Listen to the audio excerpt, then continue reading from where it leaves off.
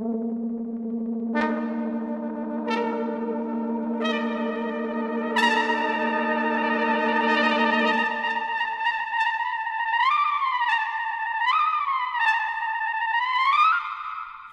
George Walker for WFIU Arts.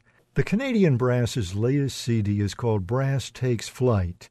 It's a review of some of the music from the past, sets the stage for future flight.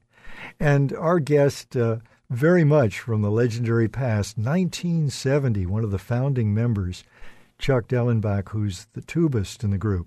Chuck, thanks for joining us. Well, thank you. Well, back in 1970, there were plenty of string quartets, piano and violin combinations. I used Menachem Pressler and the Beaux-Arts were inspiring the next generation of piano trio players.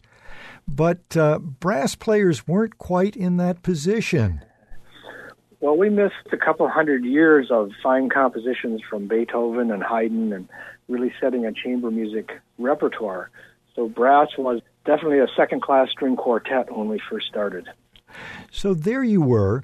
You were in a situation where there was limited repertoire, limited audience, and 5 guys actually decided to set forth.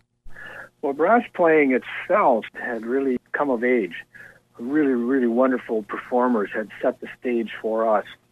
Well, actually, even a Chicago Brass Quintet started the whole thing about 1948. So we inherited a form, but the repertoire was really what was lagging. We loved the instruments, we loved the idea, and we just put our heads together and said, okay, how are we going to try to make this work? And our ambitions were small. You climb a small hill and see another one, and the hills kept getting larger and more exciting. So we just were able to kind of create an audience for brass as well as creating an audience for us, the Canadian Brass, and it's really been a wonderful venture.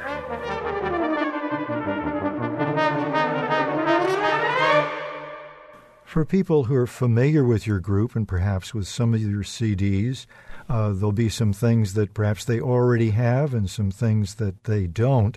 For people who are looking for an introduction, it strikes me that this really works well. It's a rich taste. There's some Baroque, some Bach, of course, Mozart, yes. Brahms, perhaps an unlikely entry that people will be surprised about.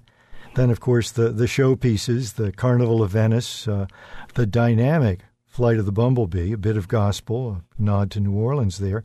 And then you have the future as well with some new arrangements and some commissions. Right.